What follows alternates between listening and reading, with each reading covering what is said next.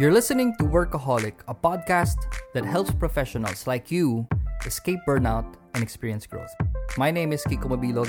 Thank you for joining me today. What is up, Workaholics? This is Kiko Mabilog. You are listening to Workaholic with Kiko Mabilog, a podcast that helps professionals escape burnout and experience growth so that they can hustle without the hurry. Sometimes running a business can be difficult, especially if you don't have systems in place so that it runs without you. So we've invited a guest over, Sophia of Avotoasty, to share her experience and how she started her business and grew it in such a way that it would run even when she wasn't around. So without further ado, let's welcome Sophia of Avotoasty. Sophia, I guess, the first thing that we always ask our guests, and I'm sure some people are wondering, could you give us a quick spiel? Who is Sophia? What do you do and why do you do it? So my name is Sophia. As you said, I'm the founder of Avotoasty. Avotoasty is the first ever avocado toast bar. So we specialize on making avocado toast and we combine that with coffee. So technically, in simple, it works for a coffee shop that specializes on avocado toast. And about who's Sophia, because that's the professional intro. And so I was born in Uruguay to Colombian parents. I grew up in Colombia, so I'm Colombian. I lived in 7 countries so far. Wow. Among those countries, I lived the most in China. I was in China for 6 years. Oh, wow. And then I moved to San Francisco 6 years ago. Mm-hmm. And then I came here with no plan, no nothing. I just kind of was ready to move west. And my sister lived in San Francisco, so I just came to San Francisco. And then one day I just had a random idea to start a cafe that specializes in avocado toast. And that's where Avotoasty is born. I saw that there was a gap in the market where you go to a lot of coffee shops and they do have great coffee, but they don't have fresh food. And it's all pastries and croissants and these things that, of course, are delicious, but that's not what you want to eat every day, especially not for breakfast, right? You don't want to start your day with a bunch of sugar. I mean, some days you do, right? But not in the day-to-day. So that's where the idea came from. Hey, why don't I blend this passion for coffee with healthy, delicious food? And sometimes I feel healthy food is just limited to a salad in a fridge that has been sitting there for 3 days.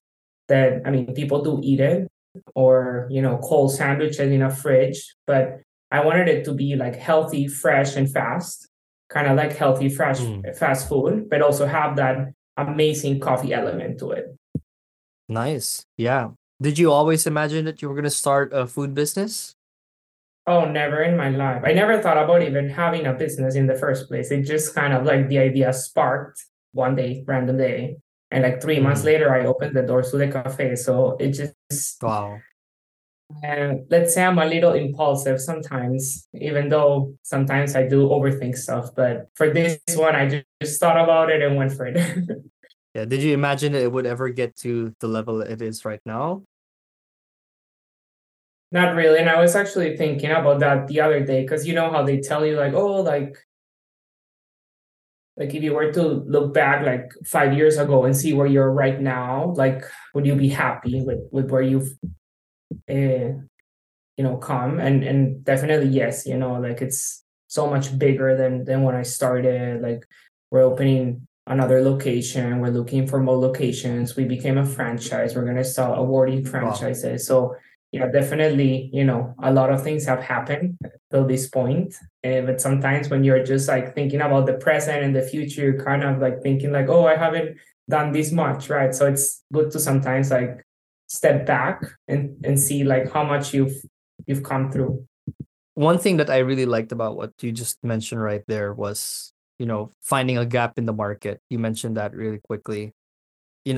One, because I work with a lot of business owners, obviously, right? And a lot of them are aspiring business owners, meaning they're startups that think that they have a good idea, and then they find out that someone else is offering it, or it's not as in demand as they thought.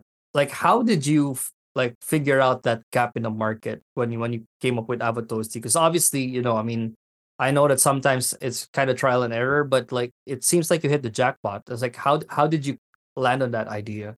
So my boyfriend back then, who's now my husband, he loves latte. So we used to go to coffee shops all the time. And we went to like tons of coffee shops. And at this point, it's not even in my mind, like I want a coffee shop. Like I wasn't even thinking about that. And then I swear it was just like a random thought. And also like, okay, so I'm from Colombia, right? The tropics. We always ate avocados. I'm sure in the Philippines, you guys also have a lot of avocados, but we ate avocado with every meal. But it was never like the main character of the story, right? It was always there. It's always there. It's still there. Like, on the side of the dish, and you put a little bit in your soup or in your salad, and it's just, yeah, just kind of always there. And then I came here and I realized that people love avocado, and there was like this avocado craze, and I've never had an avocado toast before. So I was like, oh, this is so cool. And then I realized like avocado toast are like the perfect meal because you have like your carbs, you have your healthy fats, you have, you can add any type of protein. So, and I realized that other places do have avocado toast. It's not like a unique product that nobody has heard about, but nobody specializes on it, right? And I thought that there was a lot of ways that you can go with avocado toast. So yeah, but so it was just like, yeah, just like connected the dots. But yeah, I think I just kind of, I swear it was just like a spark in my mind. I didn't really put like 100% thought into it. And my whole idea behind it too is that I thought that it would be cool to create a place where people can meet. You can have like coffee workshops, you can have wellness workshops, and just create like a community place, not just a place where people can come and buy food. But that was also part of the whole idea behind Avotoasty, that it's more than a place to eat. Yeah, pretty much the same story for how we started our business as well. I mean, never imagined that we'd actually start like a marketing agency. I always kind of felt like I would start a business. When I was growing up, 16, 17 years old, that stage in life, my biggest dream was to own a restaurant and specifically a coffee shop. Yeah, so I always had this picture in mind. I was gonna put it inside like an old bus and call it Crossroads, which kind of like led towards cut the long story short, I started a business with some friends. Basically, I worked with a couple of people from the States as well. Started a coffee shop, which also was an art center. That was one of my first like moves towards entrepreneurship, and I always thought that that was going to be the dream. And when you get the dream, sometimes it's not like what you think it is. Like I found out um in a later stage that I wasn't too passionate about food. I mean, of course, I mean we all have our own passions, right? We all have like the things that really bring us joy. But one thing I did love when I was working on that project was marketing the coffee shop. And that's when I started to realize, hey, this is actually something that I find joy in.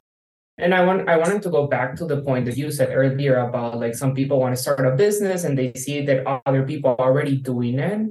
That doesn't mean that's not a good idea. Of course, if other people are doing it and there's a market for it, it's a good idea. And it's how can you make it different, right? Or how can you make it better? Or is the market big enough to have 2, 3, 4, 5 of these businesses? So I think that you don't have to always look for like a unique idea, right? Like it could be like, of course, you want a unique brand, right? And that's where the marketing comes in. But the idea itself doesn't have to be like, sending rockets to Mars. Like that's pretty unique, right? Like not everyone is going to do that. But, it's just how can you take this simple concept, like let's say avocado toast and coffee, like that was already there, and create a brand around it and an experience around it that is different. And I honestly believe 100% that whatever you put your heart and your mind into, you can make it work, you can make it happen, and you can make it like something that other people love. So I don't think we also have to look for those blue oceans, right? I think there's still some opportunity in the red oceans. True, very true. Love that. So Sophia, quick question, like obviously, and this is just based on my experience, I might be a bit biased here because I don't like running a restaurant at all, and I'm sure you love it because you've gone to the level that you have. But one thing that I did like notice when we started food industry is it's very busy. It's a lot of work. I mean, there's just so many, spinning wheels every single day. Every day is a new day. Like, how do you deal with the busyness? And how do you like find a sense of like, I guess like work-life balance as an entrepreneur of a business that could become potentially like a big franchise in the coming months or years? Months. Okay, I hope so. Probably, mostly like years. Eh, I think that, from day one, I remember my dad was asking me, are you sure you want to start a restaurant? It's so hard. Like, a lot of restaurants that you go to, the business owner is always there. And not a lot of restaurants, just a lot of businesses in general, the business owner is always there. But I always knew from day zero that I don't want to be that type of business owner. So you have to ask yourself, what type of business owner do I want to be? Do I want to be there? Do I want to be present? Then I can only aspire to have like one shop, because that shop is not going to be able to run without me. Right. But my biggest lesson, Right. if anyone wants to take the biggest lesson of this episode, is to build a system that runs your business. What does this mean? Like a checklist. Checklists are like king. So from the moment that you enter your store, start writing everything down. Like, first, unlock the door. Two, turn on the lights. Like everything, like as obvious as it seems, you need to write it down, because common sense doesn't exist. So just write everything down. Right.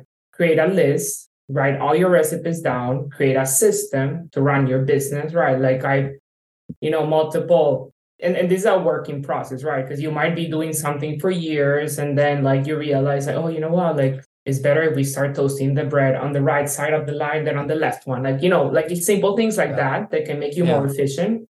But the idea is that you create a business system, or a system that runs your business, and not people that run your business, because you don't want to be people dependent. People will come and go in your business. So you want to have a system, and you want to have just basically you want to have a system that anyone walking in from the street can basically start immediately working, right? So for example, in our store, the way we run it is by stations, which is pretty common in restaurants. So let's say we have station one, which is the toaster, or we call it the baser, because that's the person that will toast the bread, will get the base for the acai bowl, will pass the smoothies, and then we have station two, that is the person that tops up the items. So when we start someone new, we always start them on station one, right? Because it's like the simplest station. So they learn the flow of things. And I say simplest, but not really, because if that guy toasting bread falls asleep, the barista outside has an angry customer waiting for their order. So nobody can fall asleep. So, but it's just like simplifying the jobs within your business. And those are just like the day-to-day like operations of running your business. Then you need to start, as you grow, you need to start creating a hierarchy for your business, right? And again, you don't want to be people dependent. You want to have positions within your company, right? So let's say I have a kitchen manager. So what are the responsibilities of that kitchen manager? How much do I pay this person, right? Because again, that person might not stay with me forever. So the day that person leaves, hopefully not, because I love her, but it could happen, right? Like different circumstances, like I say, okay, well, I have her job responsibilities. I have a budget to replace this person. Let me find someone that has those requirements for this position, and they can run that role, right? So that way you can go and replicate that system somewhere else, right? And that's the whole point of a franchise. When you buy a franchise, what you're buying is the learning curve of the founder, right? The founder already did it. The founder already made all the mistakes, which of course, as you know, you make a lot of mistakes along the way, but the whole idea of making mistakes is to learn from them, right? Exactly. So yeah, I think it's all about just creating that system, and also what you were saying earlier, like don't get like stuck on what doesn't work, because we've been doing it this way. Like it doesn't, like if there's something better, just change it and be open and stay curious always. Yeah. One thing that really jumps out for me, like when people ask me, like as a business owner, like what's the biggest enemy that you have, that any business owner could have when they're running a business, like one of the few things that really come into my mind is the enemy of perfection. Like when people say like, I want to start a business. The product has to be perfect. The system has to be perfect. The marketing has to be perfect. But and this could just be me, right? But like I've never met like a successful entrepreneur that always wanted perfection in everything that they did. Because like if you always shoot for perfection, the tendency is that you never really launch because like you're always creating new iterations, whether it's a recipe, whether it's a service, whether it's a social media graphic, but you're always Yeah. revising it, you're always changing it. Like the first 5 7 years of my business, it was just me running a solopreneur business. I was doing graphic design and I was doing like marketing consulting for organizations both locally and internationally. And it was all in my head, right? And I didn't have what you have, like written down systems, like Oh, how do I you didn't onboard have a it either. client. Don't worry. I Yeah, didn't so have it. yeah, I guess we all start there at some point. It's always Yeah. in your head, right? But like Yeah. when a business mentor of mine told me, it's like you need to get those ideas and put it down on paper, write it down, and make it teachable, Yeah. make it duplicatable Simple. and simple. Exactly. When you make it simple, make it such that anyone can understand it, then you've got a scalable business.